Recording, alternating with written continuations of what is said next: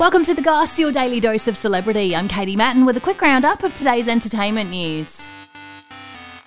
It's Monday, the 28th of August, 2023. The Goss. The Goss. The Goss. The Goss. The Goss. The Goss. Britney Spears has hired 2 new staff, one of which will be to take care of her health and issue her with medicine.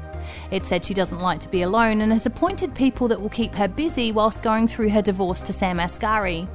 She was apparently unfaithful, cheating on him with a staff member, and violent, giving Sam a black eye whilst he slept, also cracking her head open on a coffee table during an explosive fight. I'm so angry, it's insane. He says Britney attacked him often during their 6-year relationship and that her security had to get involved.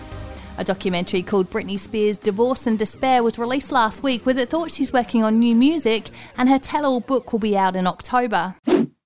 Kim Kardashian has promoted the new season of An American Horror Story, with Hulu posting a picture of her upside down with scary makeup and hair covered in cobwebs. It's like a pinch me moment. She was criticised for filming episodes during the WGA strike more than a month after it was supposed to be shut down. She's said to have a no-strike clause in her contract, with a strike captain saying it doesn't appear that Kim Kardashian is a friend of the Labour movement. Kim plays the character Siobhan Walsh alongside Emma Watson and Cara Delevingne. The season will air from September 20. And Iggy Azalea wasn't allowed to finish a concert in Saudi Arabia because her pants split on stage. The 33-year-old rapper was performing in the Middle East, with authorities not allowing the show to go on after the wardrobe malfunction.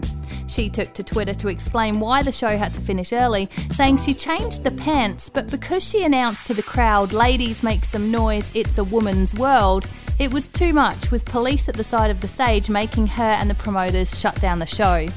Follow us, like, rate and subscribe wherever you get your podcasts, and that's The Goss for today. See you again tomorrow.